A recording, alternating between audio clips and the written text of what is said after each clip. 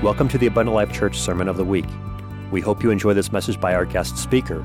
For more information about Abundant Life Church, please visit www.abundantlifechurch.org. 1 Thessalonians chapter 4. I'm going to ask you to try and stay in that place. We're going to keep moving in the Spirit. God wants to touch some things. God wants to speak some things. God wants to move some things. And it works out really well, because I want to touch some things and speak to some things and move some things. We're talking about the will of God. I mentioned last week, and I'm going to watch the clock here. We won't finish this today.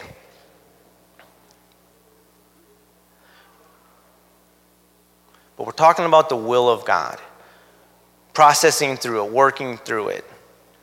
And I mentioned last week, this is by no means an exhaustive study, and it's by no means an all-authoritative sermon or preaching or series.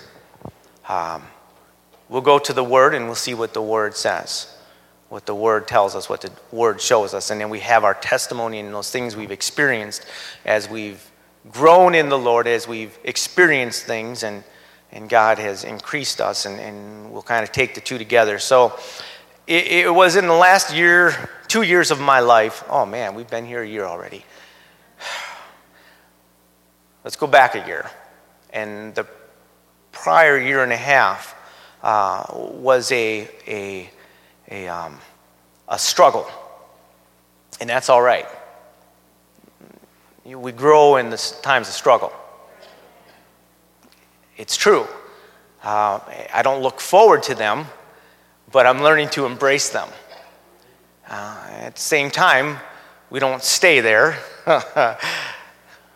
We get what we need to get. We learn what we need to learn. We grow how God wants us to grow. He increases us, and then we move forward. And so it was in the prior year and a half to this past year when I asked the question. I reached out to a number of men, elder men, ministers of the gospel, and one in particular, I invited certain men to speak into my life. I'm very picky with that. And I would encourage you to be very picky with that also. Matter of fact, we'll hit on some of that. It's going to take a couple weeks, but we'll get there. But I was speaking to one former pastor, and it's not Brother Kiley, but another former pastor in our district, and he told me, Rob, when thinking of the will of God, and he described it this way, that there's what is the will of God and what the will of God is. And if you wrote it out, it would probably help, or if I was organized enough to get it up there, that would probably help. You're just going to have to take a pen and paper and write it down. But what the will of God is, period, and then I'd put an explanation point. It doesn't change. It's immutable, Brother Mattson. It doesn't change. There's things we can go to the Word and we will see what the will of God is. Where we're about to go once again, where we pick up where we left off, we'll see certain things are the established will of God. And God wants us to grow. It's God's will that all would come to repentance. It is God's will that all would come to salvation. That doesn't change. But then there's also the other part of it. So what the will of God is, and then there's what is the will of God. And I know it's kind of a play on words, but it makes sense, and it really works for me, and maybe it'll work for you too. But what the will of God is for me in my life, it's more of an individual question. And I asked last week, and before I go any further, is it really loud to everyone else? Okay, so it's just really loud right here. That's fine. You don't have to change it.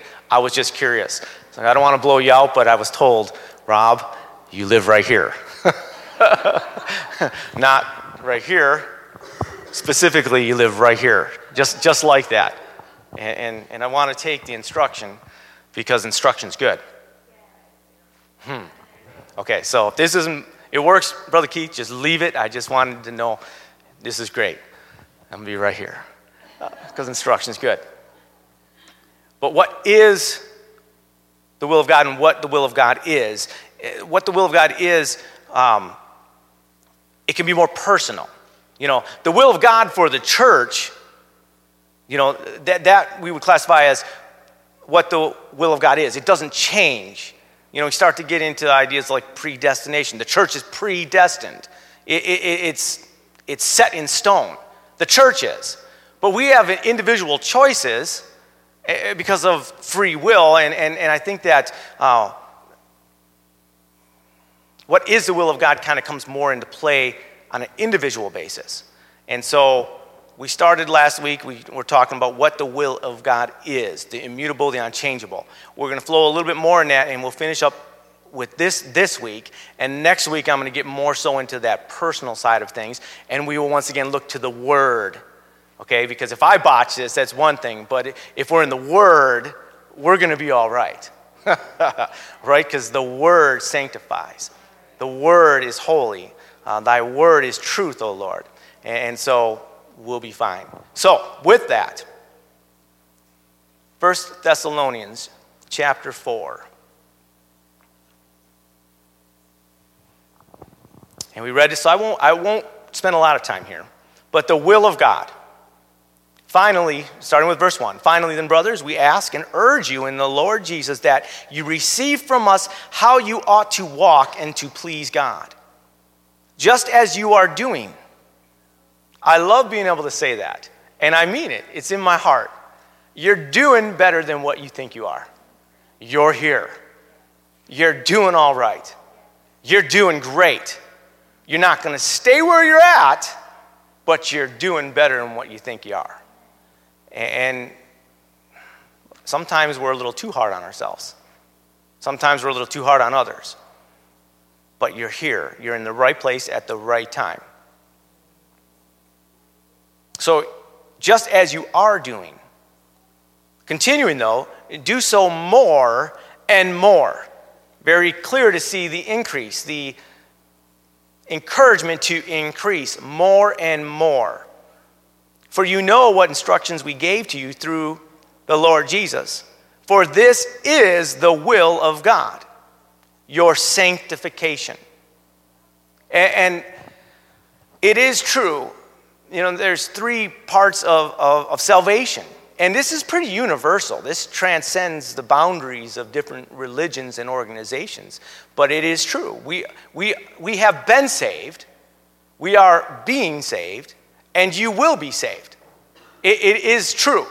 I absolutely agree with that. And it's biblical. We are in that process. And so it's the same thing. We talk, some of us are familiar. We've read the books and we're familiar with the terms of sanctification, placement sanctification, and progressive sanctification.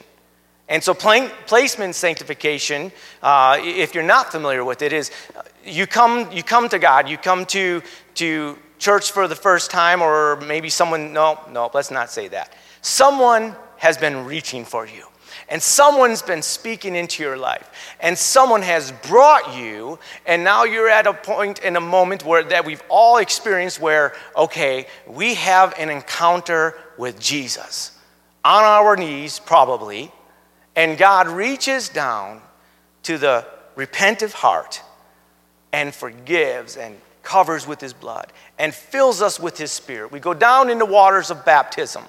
And for some of us, God not only washed away those sins, but healed us of certain things, delivered us of certain things. And others of us, I would say I'm probably in this category, not everything was healed and delivered of. I'll just be honest, I've still got struggles. And so there's the need for progressive sanctification. The placement sanctification is what God did in that moment at that time. And for some people, he just delivers them of the drugs or the alcohol or the pornography addictions or whatever it may be. That does happen. God is that great. He's done it before. He will do it again. But that's placement sanctification. Progressive is we're still working on it. And he's still working on me. Do I need to sing it again? He's still working on me, right? to make me what I ought to be. We sing it in Sunday school class. It only took them a week to make this moon and the stars, the sun and the earth, and Jupiter and Mars. Do they still call all the planets those? They seem to change it every once in a while. But he's still working on me. That's all right. It's all right. You're doing all right. Just don't stay where you're at. God wants you to increase. It is his will for you to increase. Amen? Okay, so sanctification. That is God's will. I'm going to try to do a better job sticking to my notes. Verse 11. We'll jump to verse 11. Yeah, we'll start right before that. But we urge you, brothers, to do this more and more. The last part of 10. More and more. Once again, it's very clearly continue, increase in this. And to aspire to live quietly, to mind your own affairs, and to work with your hands as we instructed you. And I'll interject. Do me a favor, look at your hands. To work with your hands quietly, okay. In context, yes. But I would rather that we look at these hands and say, God, teach these hands to war. Teach these hands to war. Your hands, do me a favor, look at your hands if you would. Those hands are made for war. Oh, these hands are made for war. I will show you in the Word, God's intention is for these hands to war. Amen. We'll get there. Thank you, Jesus. Jumping ahead to chapter 5 and verse 12. We ask you, brothers, to respect those who labor among you and are over you in the Lord, and admonish you, and esteem them very highly in love because of their work. Be peaceful among yourselves. Now remember, we're talking about what is the will of God. We urge you, brothers, admonish the idle, encourage the faint-hearted, help the weak, be patient with them all. Just gonna not debrief, just gonna mention what we talked about a little bit last night. It is God's will that you would be reaching for someone. Brother Bill Davis, in their church in Georgia, one of their models, and it became their culture, was we get saved, we stay saved, and we save someone else. Matter of fact, deep in our roots of this church, I can go back in my memory bank some 35 years ago plus, and I remember the campaigns of if each one will reach one. It's not about doubling the size of abundant life. This is a kingdom issue. This is a kingdom culture thing. This is really ought to be in our DNA. And if we take those hands back up, these hands that were made to war, your hands that were made to war, they're made to reach. And you have the ability to do so. Yes, you do. So, right along with what is God's will, what the will of God is, it is for us to be reaching. It is for us to be leading. It is for us to be speaking into someone's life. And we have so many opportunities. You know, and I'll take my liberty and I'll speak to it a little bit here. We've got so many opportunities. We don't need to look very far. And there are plenty of opportunities to reach for people and to speak into their lives.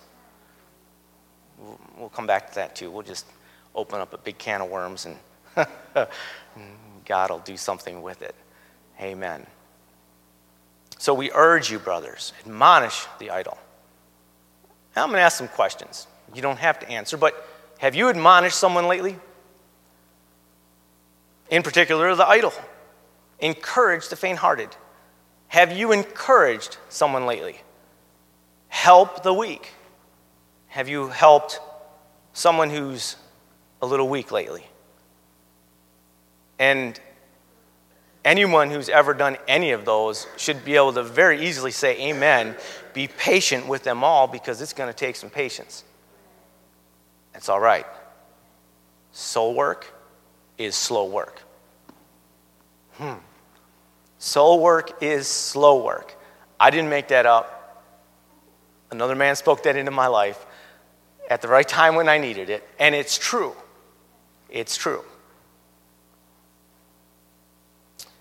See that no one repays evil for evil, but always seek to do good to one another and to everyone. Now remember, what is the will of God? This is it right here. Rejoice always. That is the will of God. It is the will of God that we pray without ceasing. It is the will of God that we give thanks in all circumstances. For this is the will of God in Christ Jesus for you and for me. Doesn't change. It continues on. It is the will of God that we quench not the Spirit. We're going to linger here for a second. I love when there's liberty to operate and to feel things out. I love just entering a little bit in to that prayer right before we change the service.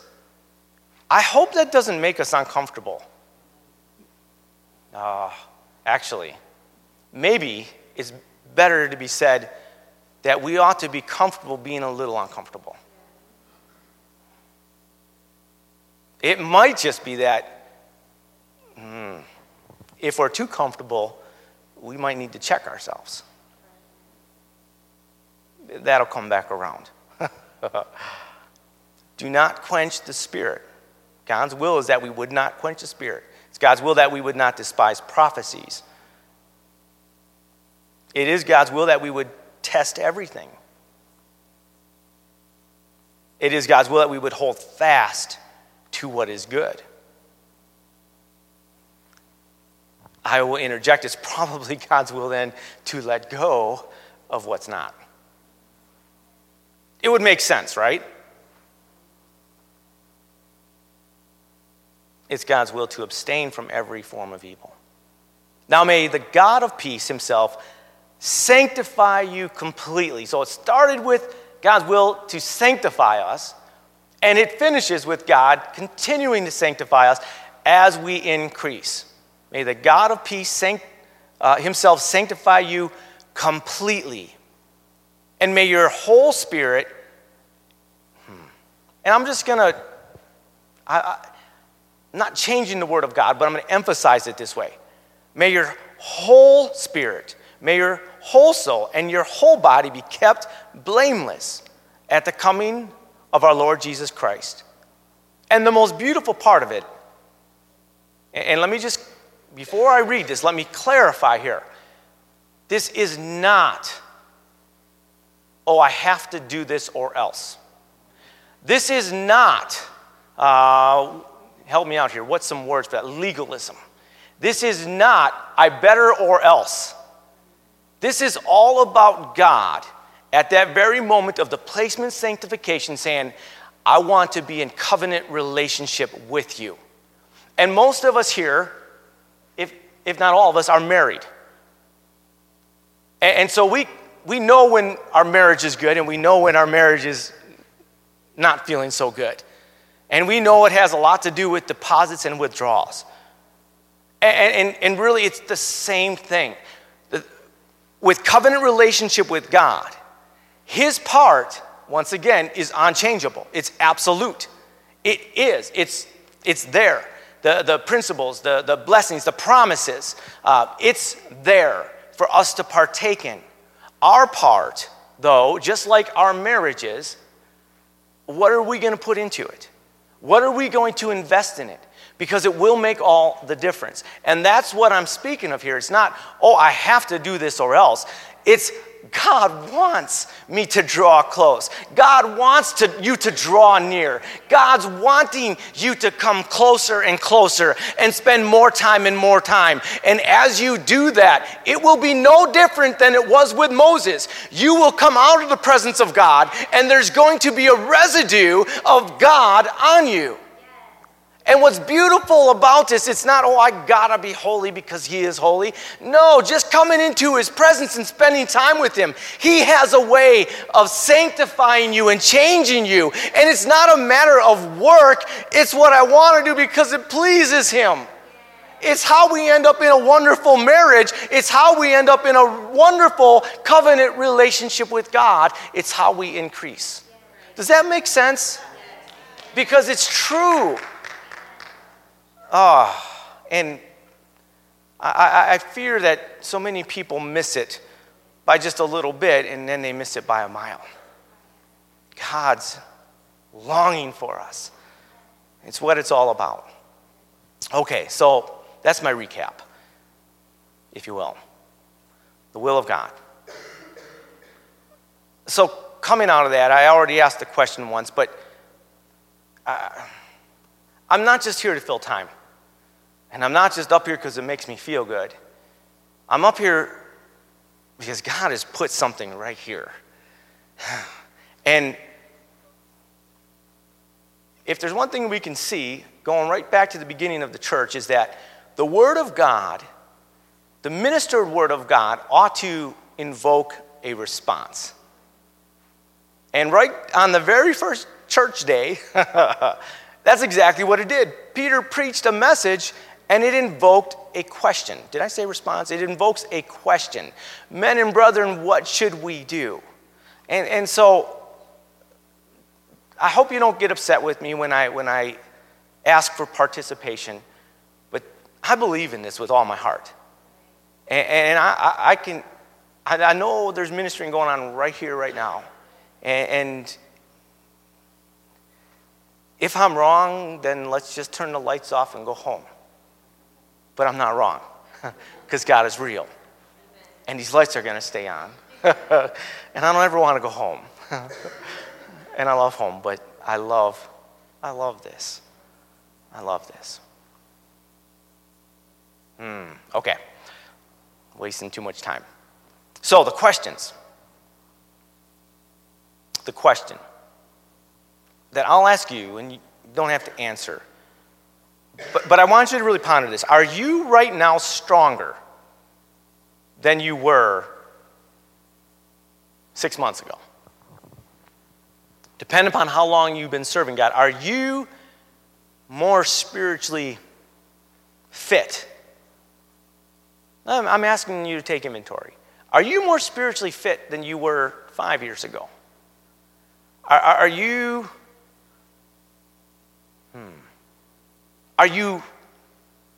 more spiritually active? Are you more ministerially active than you were a year ago, 5 years ago, 10 years ago? I guess I could even ask you this way. Do you feel like right now you are in your prime?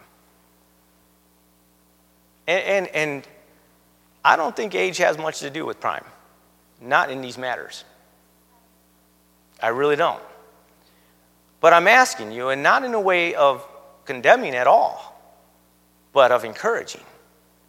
Because we're talking about what the will of God is, and the will of God is that you would increase. And you can do that. You can increase. And I will tell you this, you can increase regardless of what the circumstances are around you. You can increase regardless of the struggles and the trials that you are going through. Because I'm telling you, God will use them to increase you. And if anyone knows this, well, I think that if we were all honest, we could all agree. And I know it to be true. And I believe you do too. So, in this question,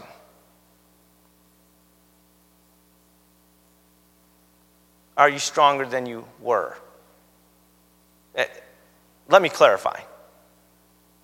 Let me ask it this way. Are you comfortable and confident, especially after we just read, and are you comfortable and confident, or comfortable or confident, in encouraging someone else?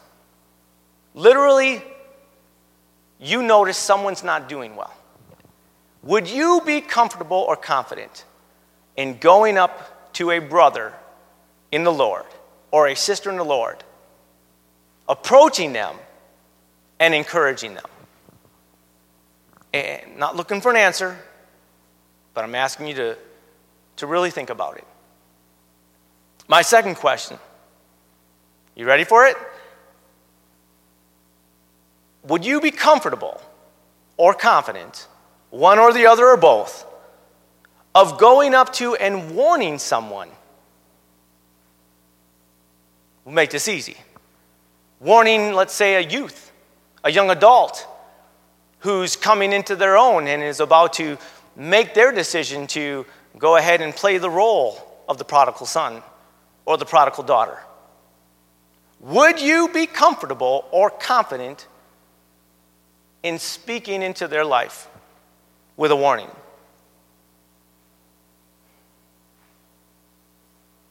Evaluating here.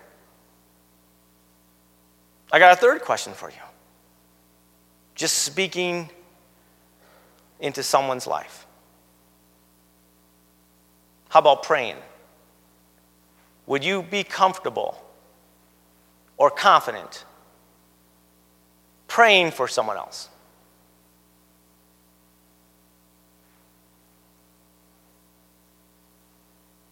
Got another question. Would you be comfortable or confident, one or the other or both, praying with somebody else? I like this prayer one because we all ought to be better at praying than what we all are. And we all ought to be a little bit more comfortable. And I'm not condemning. I'm going to bring this back around. I need to be more comfortable. It ought to be the first thing that comes to our mind. Let's pray. And it ought to never slip our mind as the last thing that we would say. Let's pray. But I'm asking you for you, and I'm asking me for me. How about this one? Number 6. Would you be comfortable or confident? Are you ready for this one? In holding someone accountable.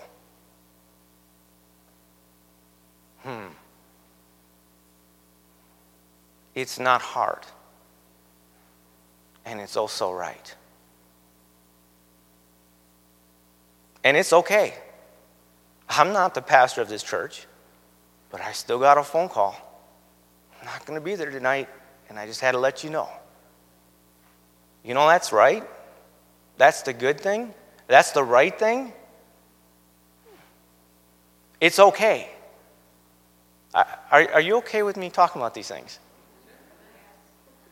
Because I want to be real. And I'm going somewhere with this. Holding someone accountable. And then I threw in 7 just because it's fun. And it doesn't really have to do, but, number 7. Would you be comfortable or confident with someone else holding you accountable? That one's just to ponder. I believe in this. And I'll be honest with you, I need this. I need this. I need the church. I need God in my life. It's weeks like this are good weeks. Sunday was church. It's here, made it for prayer on Monday. I was in Bible study on Tuesday. Back in church on Wednesday. I need this. And a great many of others do too. But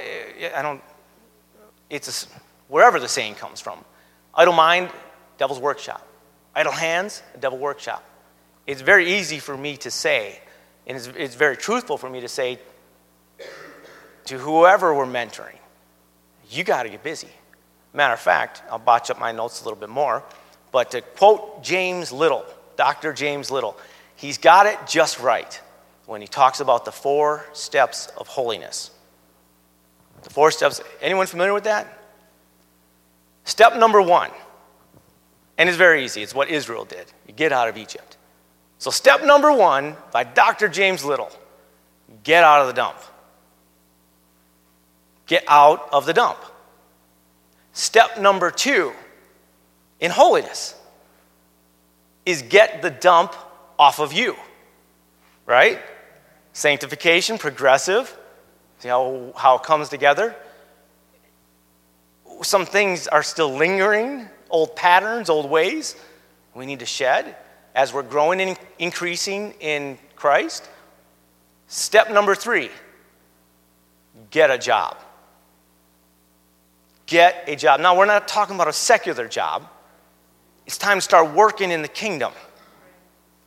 Remember, we looked at these hands. It's time to start warring in the kingdom.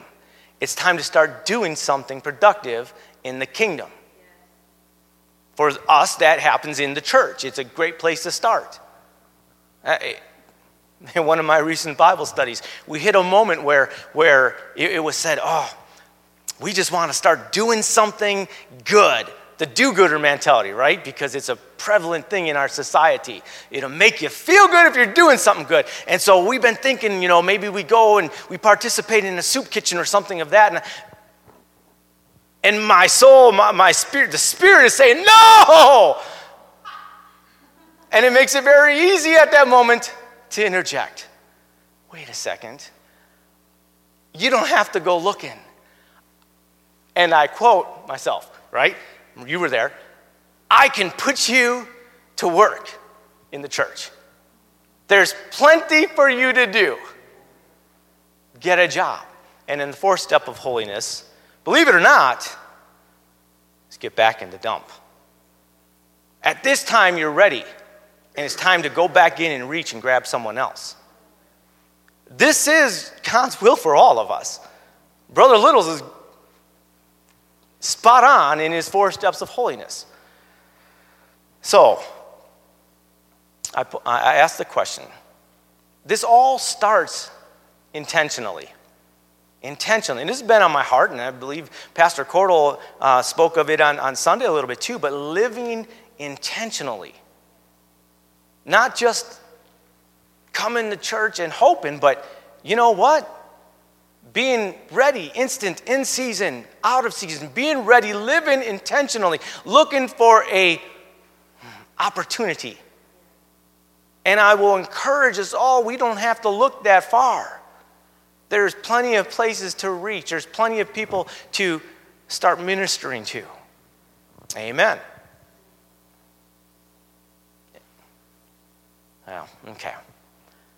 This starts intentionally. It's not in my notes, but if we look at the book of Acts chapter 2. Yeah, that's all right. I can burn some time. I already said I'm going to make a series out of it, right? Acts chapter 2. It's right there at the end of the chapter.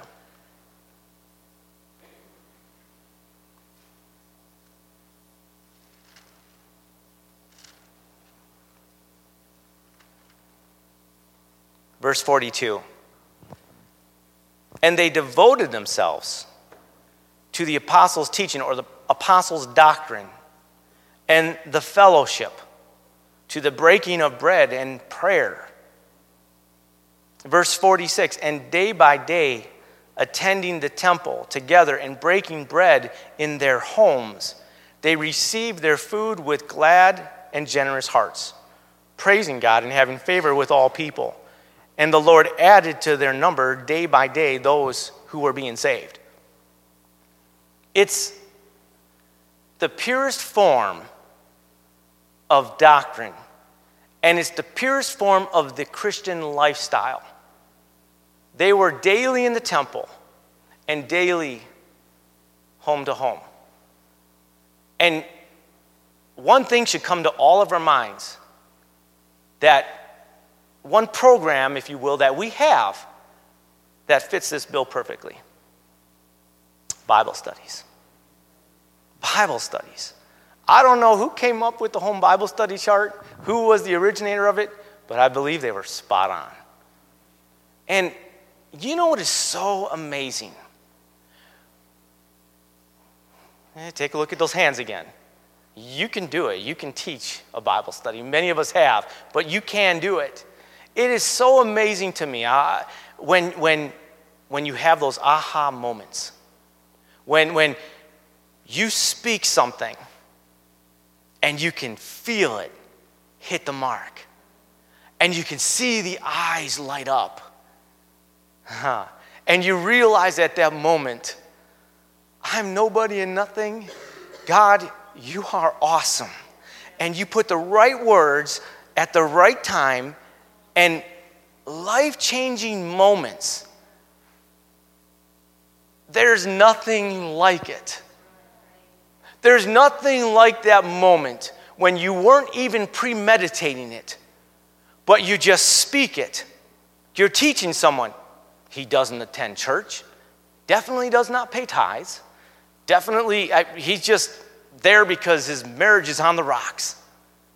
And when you speak in that moment and you're talking about Israel coming out of Egypt and God brings them out in rank and order, and the Spirit just quickens you right in that moment, and you say, the reason why there's the structure, the reason why there's the order is because it's just like in the military, how you can't just come in and do your own thing because there's a greater purpose that's bigger than you, and you don't understand all the ins and outs of it, but you have to fulfill a specific role for the overall picture. And you just see the eyes light up, and then you remember after you just said it, oh, he was a Marine. And I'm telling you, an aha moment that just changed everything. Up until that time, I would bring him into my office and I would have to establish it every single week. This is a place of faith, whether you believe it or not. When you step into this office, we're believing it for truth. We're taking it at face value. After that, I never had to even mention it.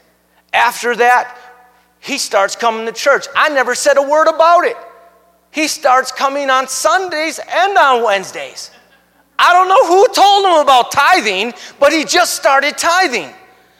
And I can take it all back to one aha moment. There was nothing I did other than made myself available for God to use. I could go on and on with the aha moments. How you can speak so intentionally. How in the middle of a Bible study, all of a sudden, and check this out, not even born again yet. I love this. Not even born again yet. And yet I have to stop in that moment and say, wait a second. What we're seeing right here, what we're speaking about right here, this is exactly that. Matter of fact, I'll just be honest with you. Not even filled with the Holy Ghost yet. I'm mentoring you right now. I'm preparing you right now because I'm reaching for you right now. I'm operating on the prayer of the saints right now. I'm reaching in faith right now. And there's going to be a moment and a time not far from now. I'm literally speaking this to someone who doesn't even have the Holy Ghost yet, hasn't even been baptized yet. But you're going to be reaching for someone else. It's going to be the same thing going over because I'm discipling you right now. And you see the lights go off. And it's like, oh, thank you, Jesus. And you know, I'm absolutely okay with it because God has a way of backing me up. I just botch myself through this so many times, don't I? And then all of a sudden we'll see it in Scripture. And I'm reminded, wait a second, Jesus commissioned the apostle or the disciples before he ever filled them, or they were born again of water and of spirit, and he had already commissioned them. Why? Because he'd already been discipling them. He had been intentional in what he was doing. It's part of my testimony, but it works. And so, if it's the pattern God gave us, and we're talking about his will, you realize how empowering it is to take his pattern and his will and just running with it? Whether you feel like you're ready to or not. I would say whether you even feel like you have the faith to do it or not. You can still start. You can encourage someone. You can speak into someone's life. You can pray with and for someone. You can increase in these things. Wow. 2 Peter chapter 1.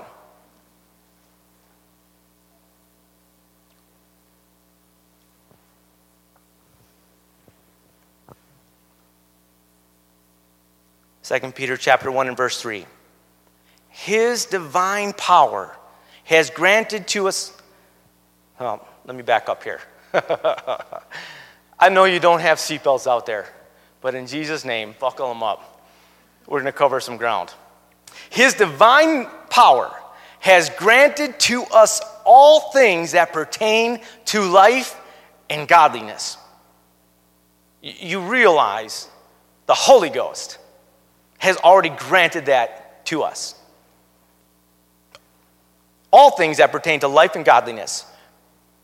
It's through the knowledge of him who called us to his own glory and excellence, by which he granted to us his precious and very great promises. That through them, through what? Through the promises by which he's granted, and through that knowledge, right? And the power, knowledge and power. These are all building up. These are all things to increase in us as we recognize them in their right priority and apply them to our lives. It's progressive. Matter of fact, say that with me. It's progressive. That's God's will, for it to be progressive. Through them, so that through them you may become partakers of the divine nature, having escaped from the corruption that is in the world because of sinful desire. That's sanctification process of all things that become new. The old man has passed away. We're now empowering and feeding the spirit and taking on spiritual muscle. Growing, increasing. It's the sanctification process.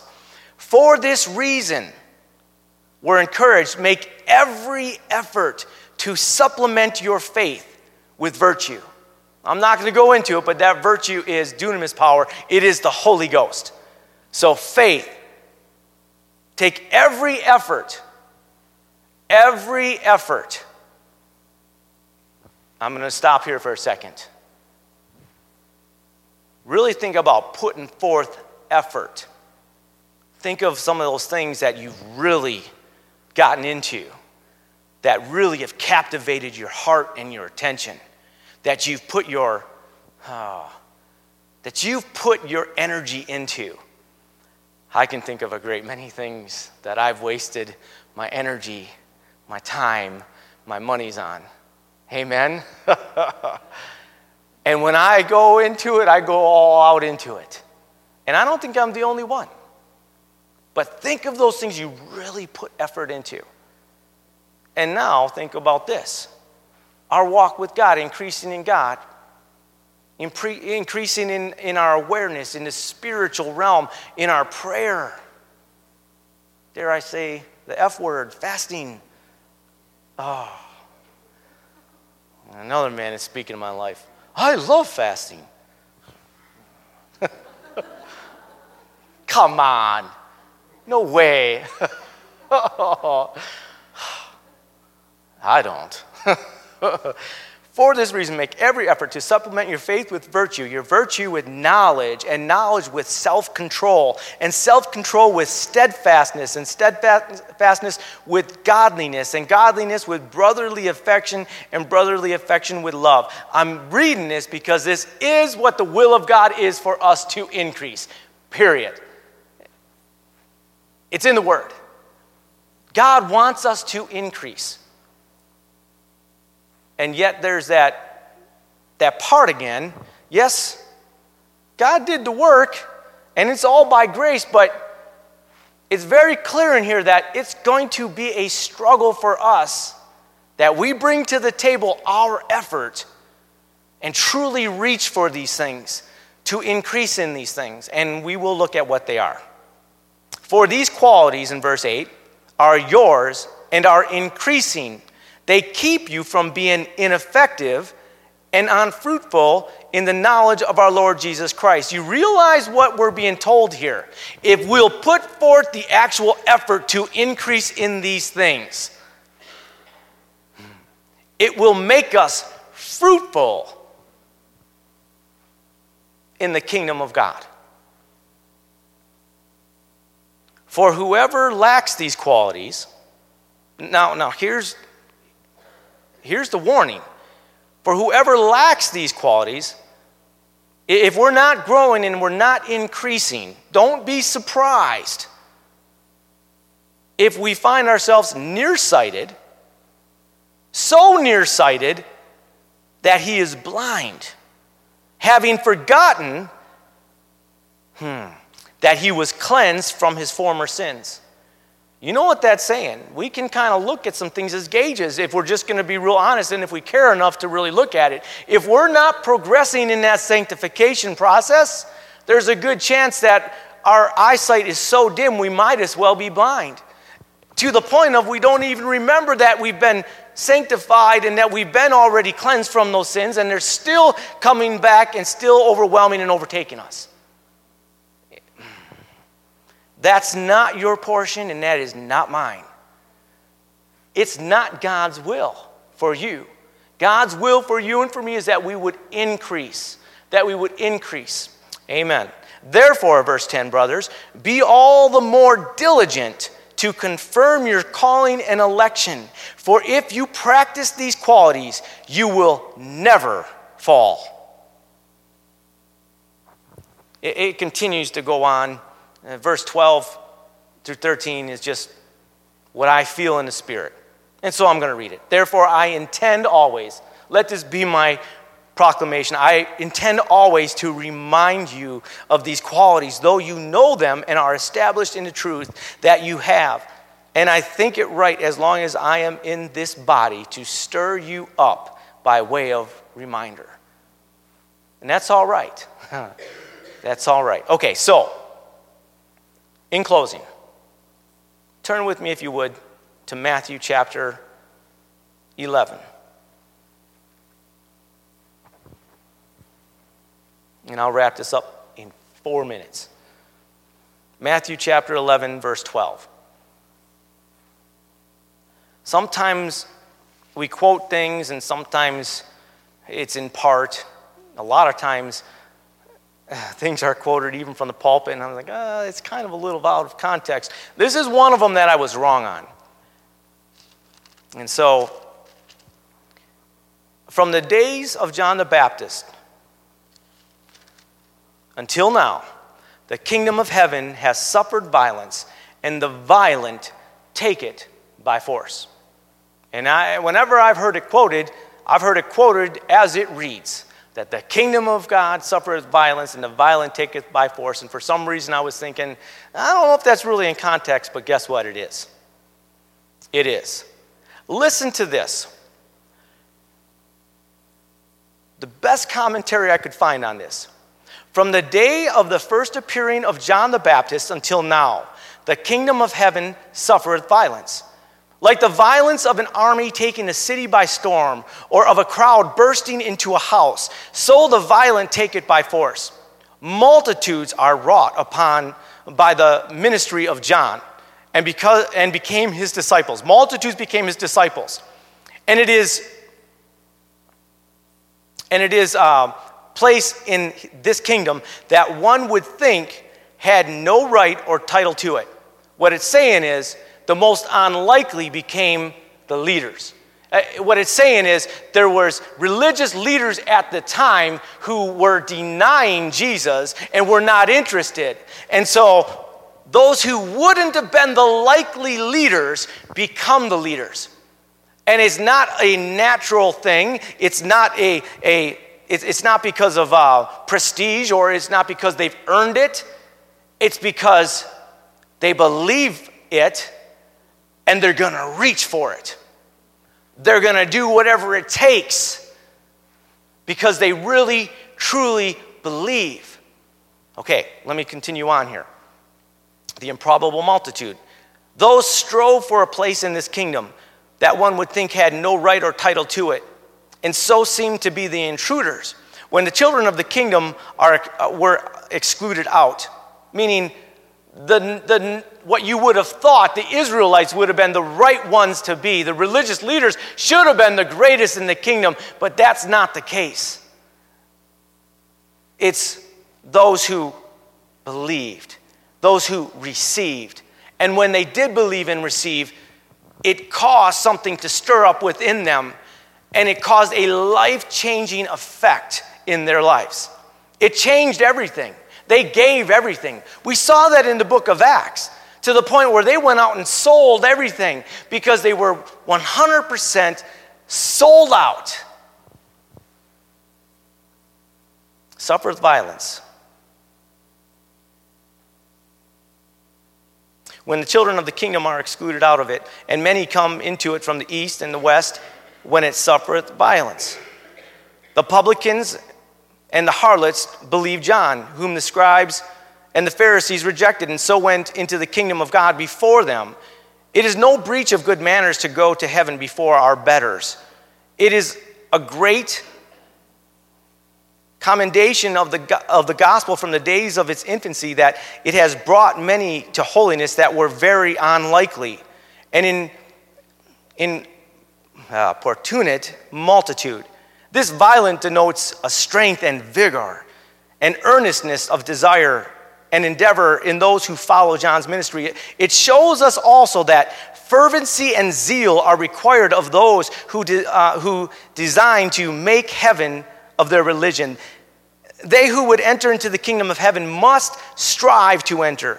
That kingdom suffers a holy violence. We must run and wrestle and fight and be in agony, and all little enough to win such a prize and to get over such opposition from without and from within. The violent take it by force. They who have interest in the great salvation are carried out towards it with a strong desire, will have it upon any terms, and not think them hard nor quit their hold without a blessing. Referring back to Israel getting his name changed from Jacob. And here you have it. The kingdom of heaven was never intended to indulge the ease of triflers, but to be the rest of them that labor. Oh, that we could see a greater number with a holy contention, thrusting themselves into it.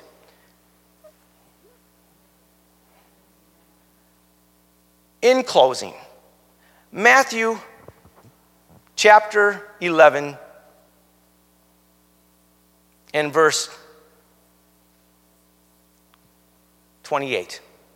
Come to me all who labor and are heavy laden, and I will give you rest.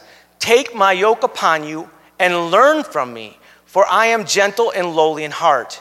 You will find rest for your souls, for my yoke is easy and my burden is light. That appeals to most of us, right? But let me fill you in here.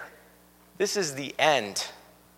This all started a chapter earlier. We just read about the kingdom of heaven suffereth violent, and the violent taketh by force, which was right in the middle.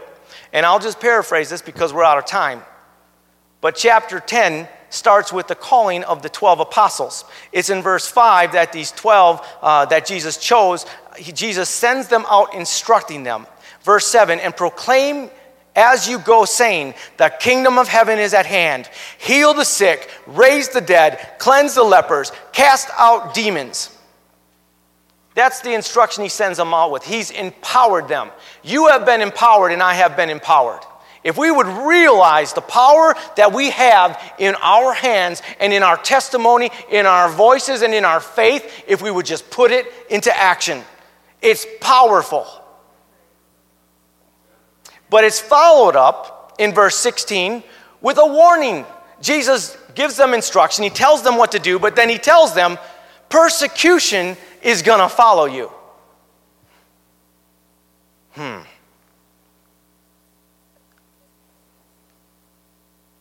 They'll deliver you over, but do not be anxious how you are to speak or what you are to say. what you are to say will be given to you in that hour, for it is not you who speaketh, but the Spirit of your Father speaketh through you. And then, but the one who endures to the end will be saved. But he's not done yet. You get to verse 26, and Jesus starts to speak to them about having no fear. Matter of fact, he tells them, do not fear those who kill the body, but cannot kill the soul. Rather, fear him who can destroy both soul and body in hell. And then, a hard teaching. And I'm okay with this, because I'm going to be real. Not peace, but a sword. You do realize the gospel is offensive. Matter of fact, when God delivered it, more people were offended by it than were not. It's the truth. Do not think, in verse 34, that I have come to bring peace to the earth. I have not come to bring peace, but a sword. For I have come to set a man against his father, and a daughter against her mother, a daughter-in-law against her mother-in-law, and a person's enemies will be those of his own household. But listen to the rest of the story. What's the point Jesus is making? Whoever loves father or mother more than me is not worthy of me, and whoever loves son or daughter more than me is not worthy of me, and whoever does not take up his cross and follow me is not worthy of me. Whoever finds his life will lose it, and whoever loses his life for my sake will find it. What Jesus is telling them is nothing can be more important than me. This covenant relationship that I've brought you into, that I'm empowering you with, it needs to be everything to you. And if this is everything to us, it won't take much to realize, you know what, I'm going to put forth the effort in faith, and I'm going to go ahead and I'm going to enter into this warfare. These hands were made to war. The kingdom of heaven suffereth violent, and the violent taketh by force. Go ahead and stand with me. What's your point, Rob? My point is this: there's a parallel at the end of it all. We read what Jesus said about the rest. You do realize that rest, we'll read it one more time. Come unto me and I will give you rest. All who labor and are heavy laden. What I love about this is there's a parallel. This is catching the new and the old, the young and the aged. Right within that text, there was come, take. I love that Jesus said, learn from me. I will teach you, I will show you, and find rest. Yes, that is for the person coming out of the dump. But it's also, and maybe even more so, for the person who's gone back in and who's weary from the laboring. It's right there. Come unto me, all who labor and are heavy laden, and I will give you rest. If anything, what it's telling us is, you've been born into something so real that will sanctify you, it will grow you and increase you. But we have a responsibility to get beyond our comfort, beyond what we're comfortable with. And you know what? If we're not comfortable praying with someone, it might just be time to suffer a little bit of violence and take some things by force. Submit the flesh and say, no more of this. I am going to start being who God wants me to be and what God's expecting me to be. And I say it all the time, for the sake of someone else. This is God's will. And I ran out of time, and I feel like I didn't do a good enough job. But I've got next week, and I'll recap for 10 minutes. And we'll come back and do it again, and next week will be better than this week. But here's my point, and I know I accidentally lied. I'm not condemning. We hear it all the time, and it's true. We're living in the last days. And even if God tarries another 1,000 years, our last days are getting shorter. I've wasted enough time, and I'm not going back. I'm not going back. And you know what? I'm done being comfortable. It's time to get a little bit more uncomfortable. And I'm thankful that God's given me the opportunities to speak into some people's life. I'm praying and reaching for more. And I'm encouraging you. There is so many Jethers out there. After 40 years of this ministry, they're everywhere. We don't even have to go out and find new people. We don't even have to go out and find new co-workers and neighbors. Oh yeah, we need to do that too. If you don't know where to put your hands to, come see me. I've got a list. We can do this. You can do this. And it is the will of God for you to increase and for us to reach and for us to grow. Thank you, Jesus. I won't wait too long. Thank you for your patience. Jesus, you are so good. And once again, I thank you. God, I thank you for reaching down some 12 years ago in a place, in a moment of lethargy, a place when I was asleep. I thank you for yanking the carpet out from underneath my feet, and I apologize for the rest of the world for what they had to experience along the way. But God, you've stirred something. And God, I know you're stirring something. Thank you for listening to this Abundant Life Church podcast. We pray it has strengthened your relationship with God and will continue to be a light unto your pathway to heaven. If you have any questions or comments regarding this podcast, please telephone our ministerial team at 262-965-5177 or email us at info@abundantlifechurch.org.